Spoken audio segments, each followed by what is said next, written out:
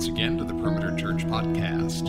We are pleased to bring you the message from this week's worship service. For more information about this message, this week's teacher, and to watch or see other messages, please visit our website at perimeter.org. Thank you for joining us today.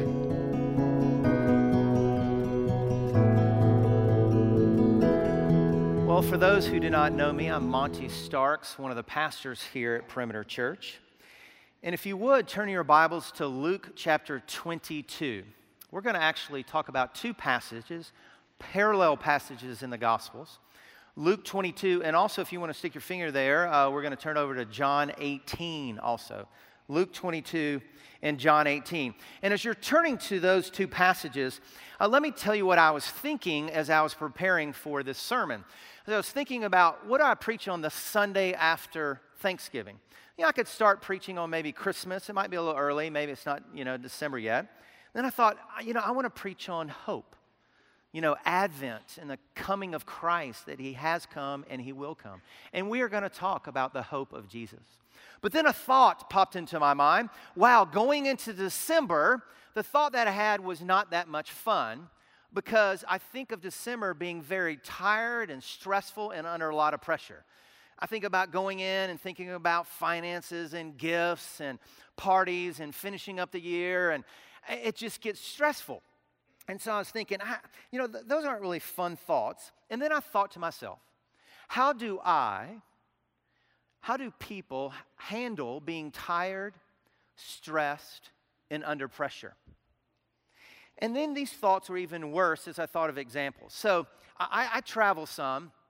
And I'm overseas, and I land, and I'm on jet lag, I'm in lack of sleep. And I focus when I'm overseas on the partners. Man, I am concentrating on them. I love them. We're ministering to them. I'm trying to really serve them and put them first. And then I fly back home, and I'm on jet lag, and I'm tired. But I don't have that same kind of heart with my family. I kind of use the excuses, I'm on jet lag, and I'm tired, and I can't really love you well right now. And bottom line is I don't love well. I don't love my family. I make excuses. And then I thought of December. And I thought of my 4 teenagers. Yes, that's right. Please pray for us. We have 4 teenagers. And I'm thinking of all their projects in December, their final exams, and how stressed they get and how stressed I get. And I think about things that I would already tell them, like, you should have started studying earlier for those exams. Yeah. And don't stress us out because you're stressed. You're making us stressed and the whole family stressed. And I think about December. And then I think of the holidays. Oh, wait. I can have rest. We're going to have some holidays, some rest. Oh, I got to get prepared for the end of the year at home, end of the year at work. Again, all to finish the tasks, just the pressure and stress. And then I have this wonderful moment. From my loving and gracious wife, ask me this very important and pertinent question.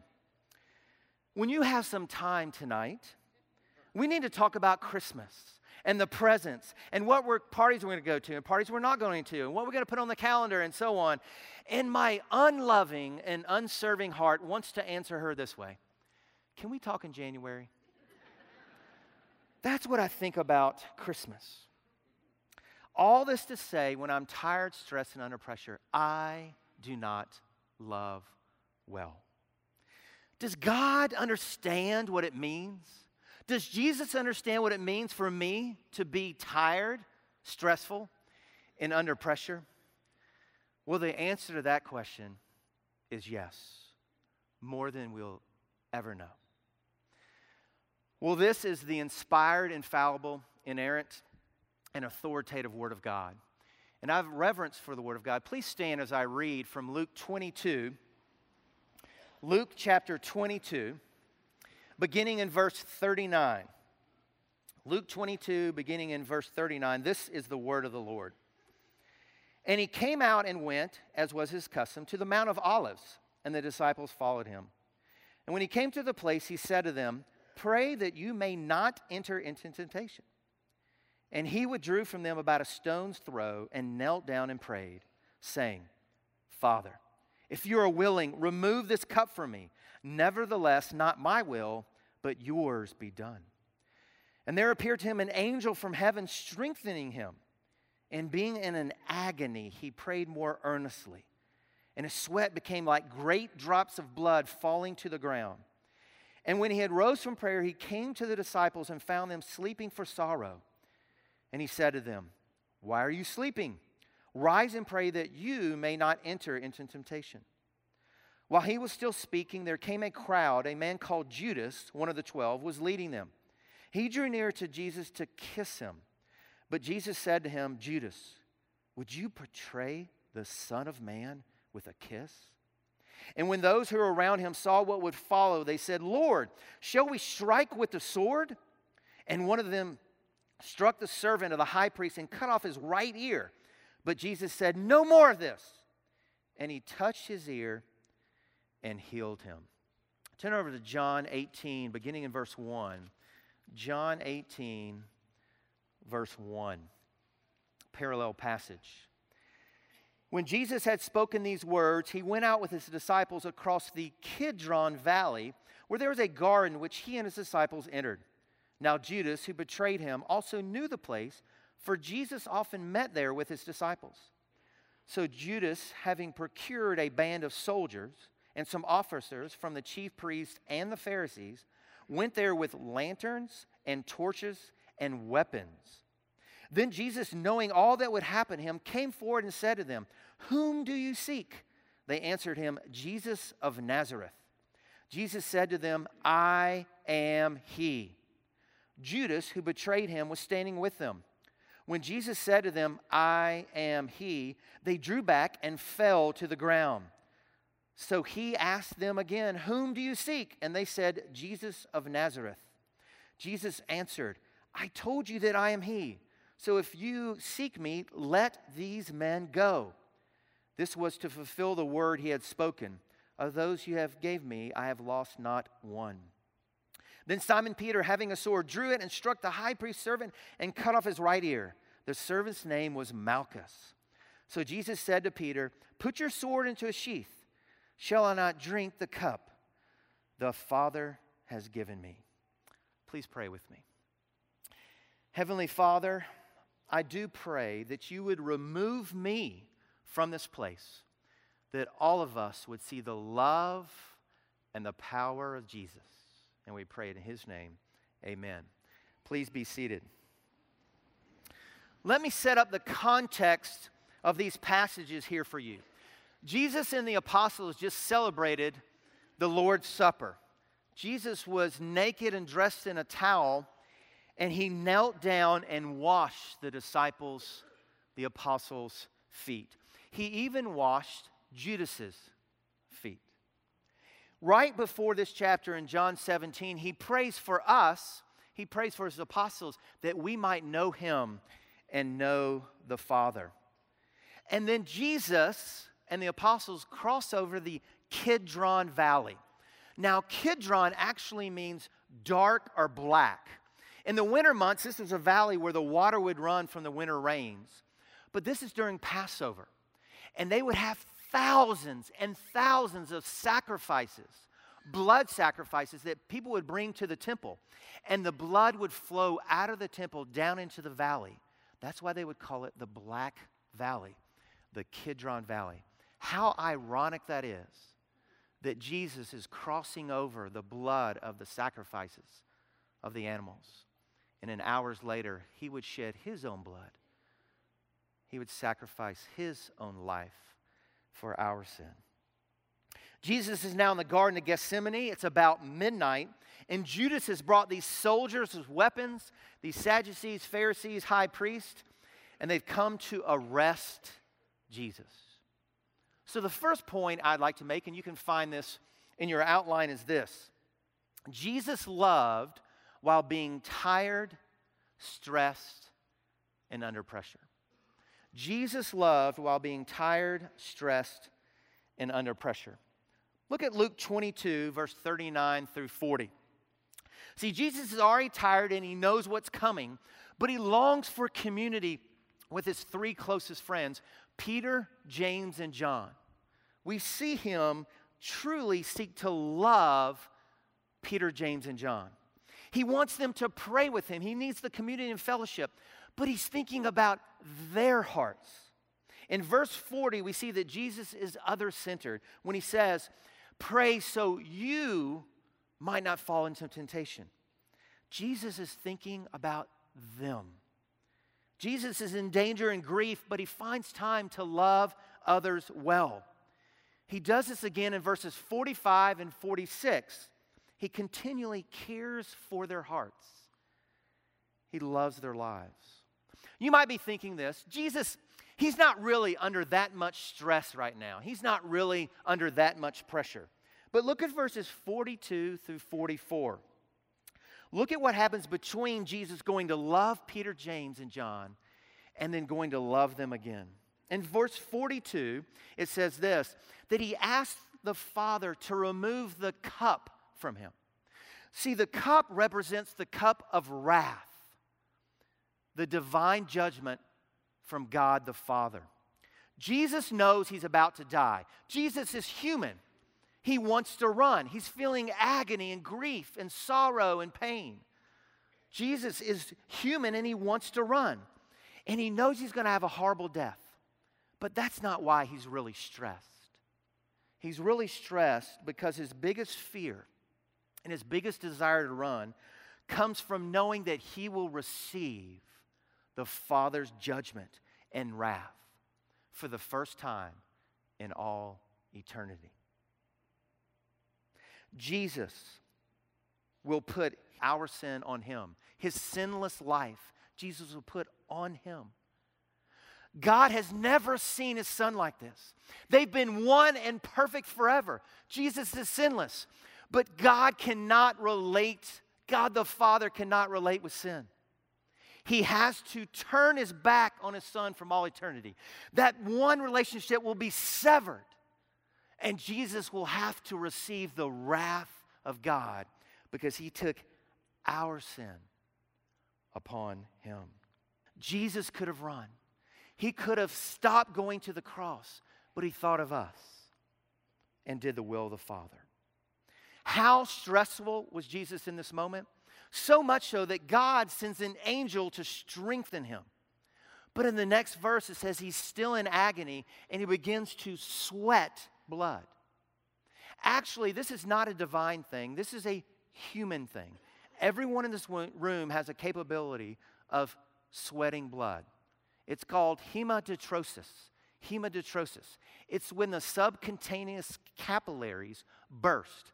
In other words, your sweat glands, you get so stressed out, your sweat glands begin to burst. And instead of just sweat coming out, blood starts to pour out. Jesus is under extreme pressure, knowing that his perfect relationship with the Father, he's going to be severed from him. And he's going to receive the wrath of God because of our sin. But Jesus is other-centered. He loves well. I think about if I was in this situation, I would just be all about me. I'd be so self-centered. I'd make excuses for all kind of stress and lack of sleep. What does Jesus do in the moment of wanting to run? Jesus remains faithful. He submits to his Father. He says, not my will, but yours, Father, your will be done. Jesus is submitting to the Father in worship. He's under grief and sorrow. He's human, but he's not controlled by his feelings. Jesus is controlled by his deep desire to honor and to worship the Father. Jesus submits to the Father's will, and he will carry and put on him later our sin. We do not deserve this, but Jesus loves us so well, and his power is so great. So we looked at the first way that Jesus loved Peter, James, and John. The second way that we see Jesus love others well is how he interacts with his betrayer, and that's Judas. Remember, Judas was the treasurer of the apostles. Judas was trusted by the apostles. And Jesus loved Judas. A few hours earlier, Jesus washed Judas's feet. But Judas is falsely showing, like walking up, falsely showing this intimate relationship by trying to kiss Jesus. And Jesus lovingly says this, Judas, would you betray the Son of Man with a kiss? Jesus is going after his heart one last time. Jesus is tired and stressed. He's covered in blood, but he's taking time, one last chance, to see if Judas would repent. He loves him. Judas has just betrayed Jesus with just 30 pieces of silver. He's brought these soldiers in with weapons to arrest Jesus. But Jesus doesn't stop loving him. Jesus wants his heart. Jesus continues to love others well. You know, if I were there and I had a betrayer walk up, I'd have probably just punched him in the face. But Jesus wants his heart to change, and he continues to be others-focused. The third way we see Jesus' love in this setting, under stress, being tired, is how he protects all the 11 apostles. This is very interesting. In John 18, verses 4 through 9, he says some very powerful things. So remember the chapter right before John 18, John 17, it's the high priestly prayer. Jesus is praying for his apostles that they might be one as him and his Father are one. In verse 3 in John 18, it says that Jesus came forward. He stepped forward. He stepped out. He stepped out into the light of the lanterns and the torches. He stepped out and he's protecting his men. He's saying, look at me, enemies. I'm going to step out and protect my men. He loves them deeply. He's been with them for 3+ years. He's modeled for them. He's taught them. He's labored with them. He doesn't stop loving them, even in this crazy and hard situation. Thinking about myself, I know I would probably hide behind a tree or a bush or just push them out and let them be arrested. And then Jesus goes on, he actually even says this after stepping out, whom do you seek? He really, truly is protecting them. Jesus wants the enemies to focus on him and not his men. Then Jesus says this. He says, I am he. Actually, in the Greek, it says, I am. It's actually a divine statement that God used with Moses in Exodus chapter 3. The Jews would recognize this as a claim to divinity. That's why they're there to arrest him. He's claimed to be God. And it's so powerful. This is God the Son. It's so powerful. See, when he said, I am, they fell back. They fell back. And then protecting his men in verse 8, he loves them well again. He says, let these men go. Take me. Let them go. I love them. I want to protect them. His love never stops. He's so others-centered. He's our prophet, he's our king, and he's our priest. In verse 5, again, he says, I am. He makes this great statement. He's our prophet. In verse 6, he says, he's the King of Kings, I am, throws the people down. He's the king. And in verse 7 and 8, his protection shows that he's the great high priest. Jesus, he never stops loving. The fourth way we see Jesus love others well here is he heals an enemy, Malchus. Luke 22, verses 50 and 51, and then John 18, verses 10 through 11, we read that Peter, just being his crazy self again, takes out this sword, and you know he's going for the neck or something of this servant, the guy standing next to him. He goes, and he swipes down and cuts off Malchus's right ear. Just Peter being himself. Now think about what's happening right now. It's in the middle of the night. Jesus is tired. He's covered in blood. The guards and soldiers are there to arrest him. They have weapons and lanterns. Judas goes to try to kiss him. Jesus announces that he's the I am. Peter's taking out the sword. The place must be going crazy. There must be people running around everywhere. And Jesus stops and pauses and kneels down and doesn't take out a sword, but takes out his healing hand and he touches Malchus on the ear and he heals him. Jesus loves even his enemies. Jesus never stops loving. I would have loved to have been there. I'd have loved to have seen the enemies just pause. I mean, just Malchus's face. What was he thinking? They're to arrest him, and he's being healed by the man. Jesus is other-centered. Jesus is tired. He's under pressure. But he chooses to love others well. And then he tells Peter, hey, Peter, I'm still going to drink the cup of wrath. The good shepherd, he's going to lay his life down for his sheep. The lamb will be led to be slaughtered. He's our good shepherd. He's our lamb. He's taking our sin upon himself. He has to die a bloody death for our sins to be forgiven. He must be separated from his Father for the first time in all of history, all of eternity, and he's going to receive his Father's judgment and wrath. Jesus is full of love. He who had no sin became sin for us, that in him we might have the righteousness of God. Jesus is tired, stressed, and under pressure, but he loves Peter, James, and John. He loves Judas. He loves the 11 apostles. He loves his enemy Malchus. So what can we learn?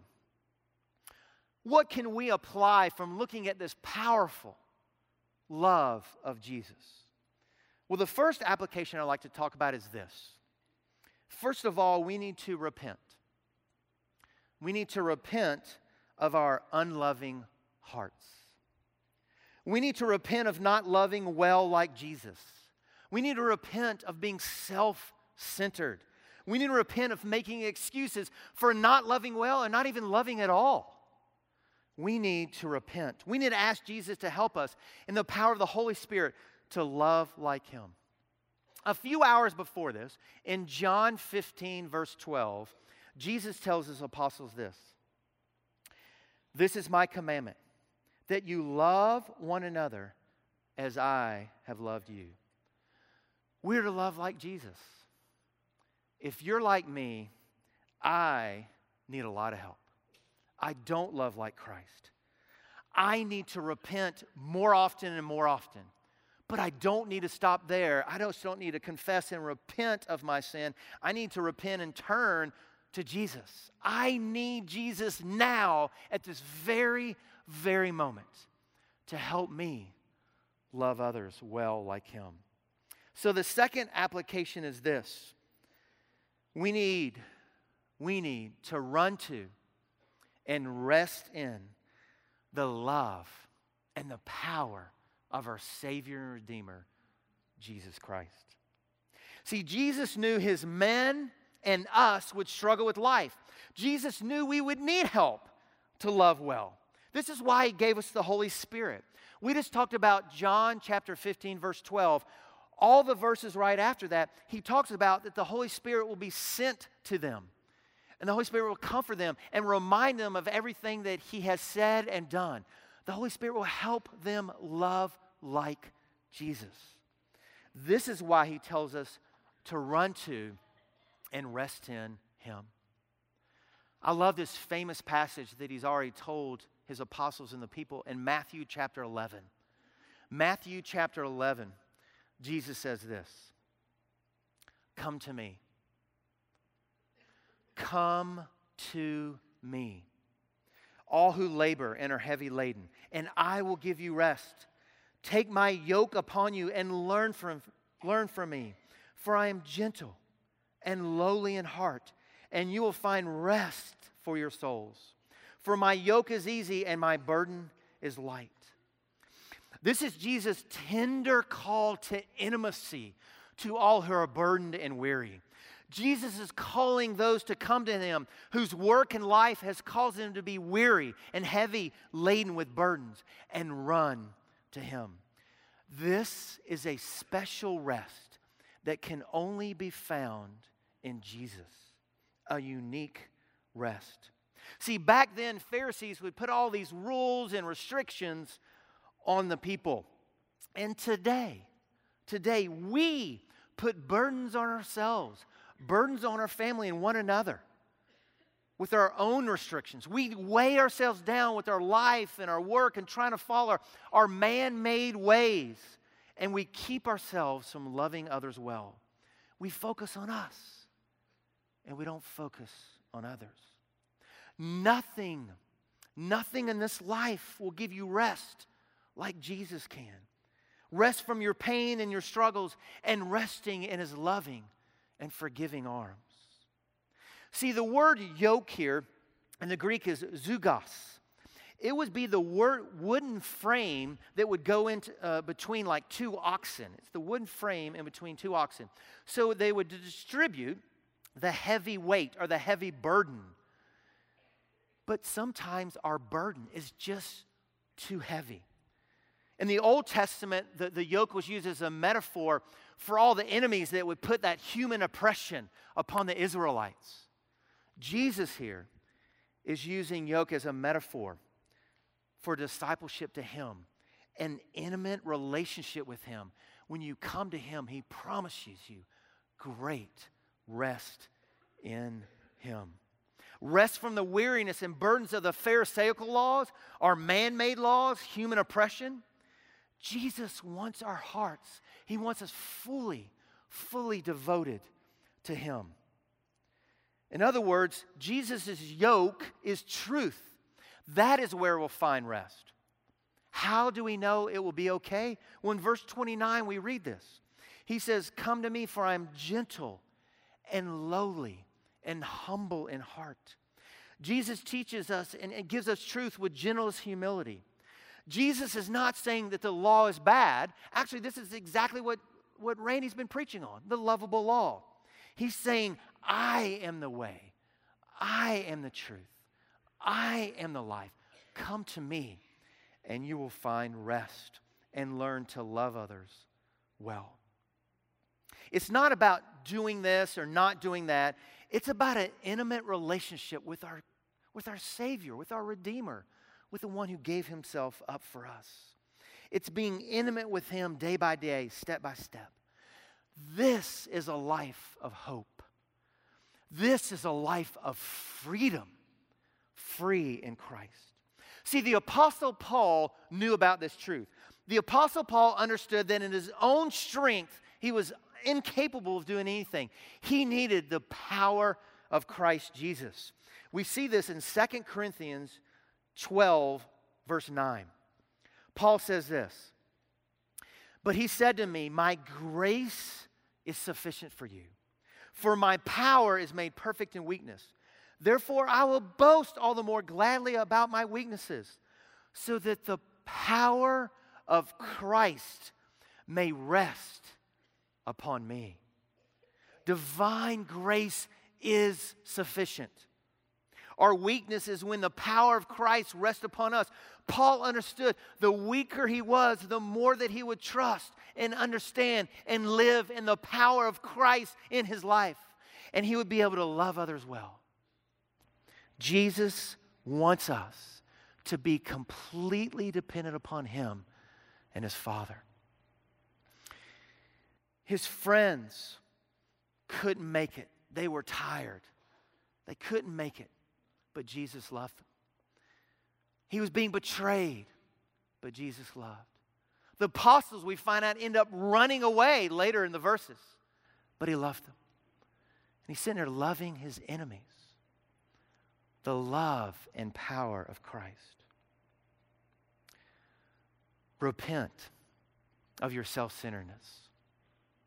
I need to desperately repent of my self-centeredness. Run to and rest in the love and the power of our great Savior.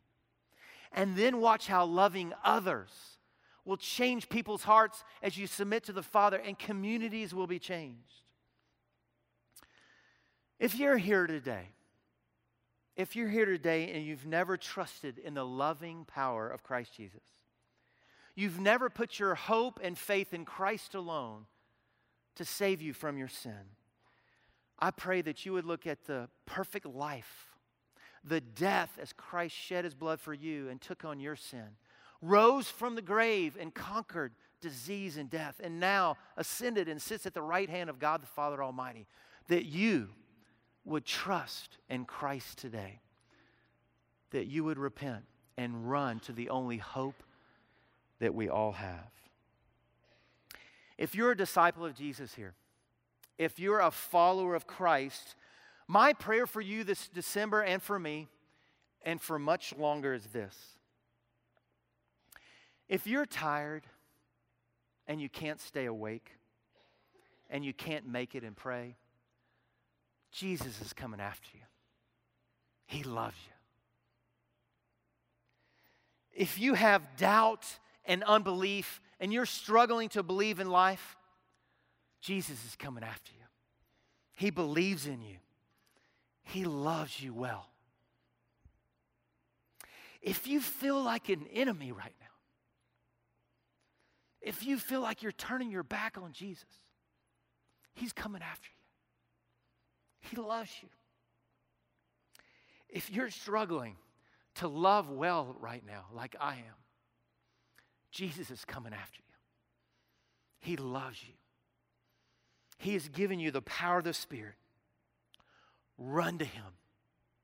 Rest in his gentle and caring arms. Pray and ask the Lord to give you the power, Christ's power, to love others well. This candle over here is a candle of hope that Christ has come and he will come back. And our hope is in Christ alone. Let's pray in his name. Please pray with me. Heavenly Father, before the throne of God above, we have a great high priest whose name is love. Our souls have been purchased by his blood, and our lives are hidden with Christ on high. Jesus, we need you every hour. You are our one defense. You are our righteousness. Jesus, your grace is so free. You have made us new, and life begins with you. Our hope is in you alone. And we pray this in Jesus' loving and powerful name. Amen. You've been listening to the Perimeter Church podcast.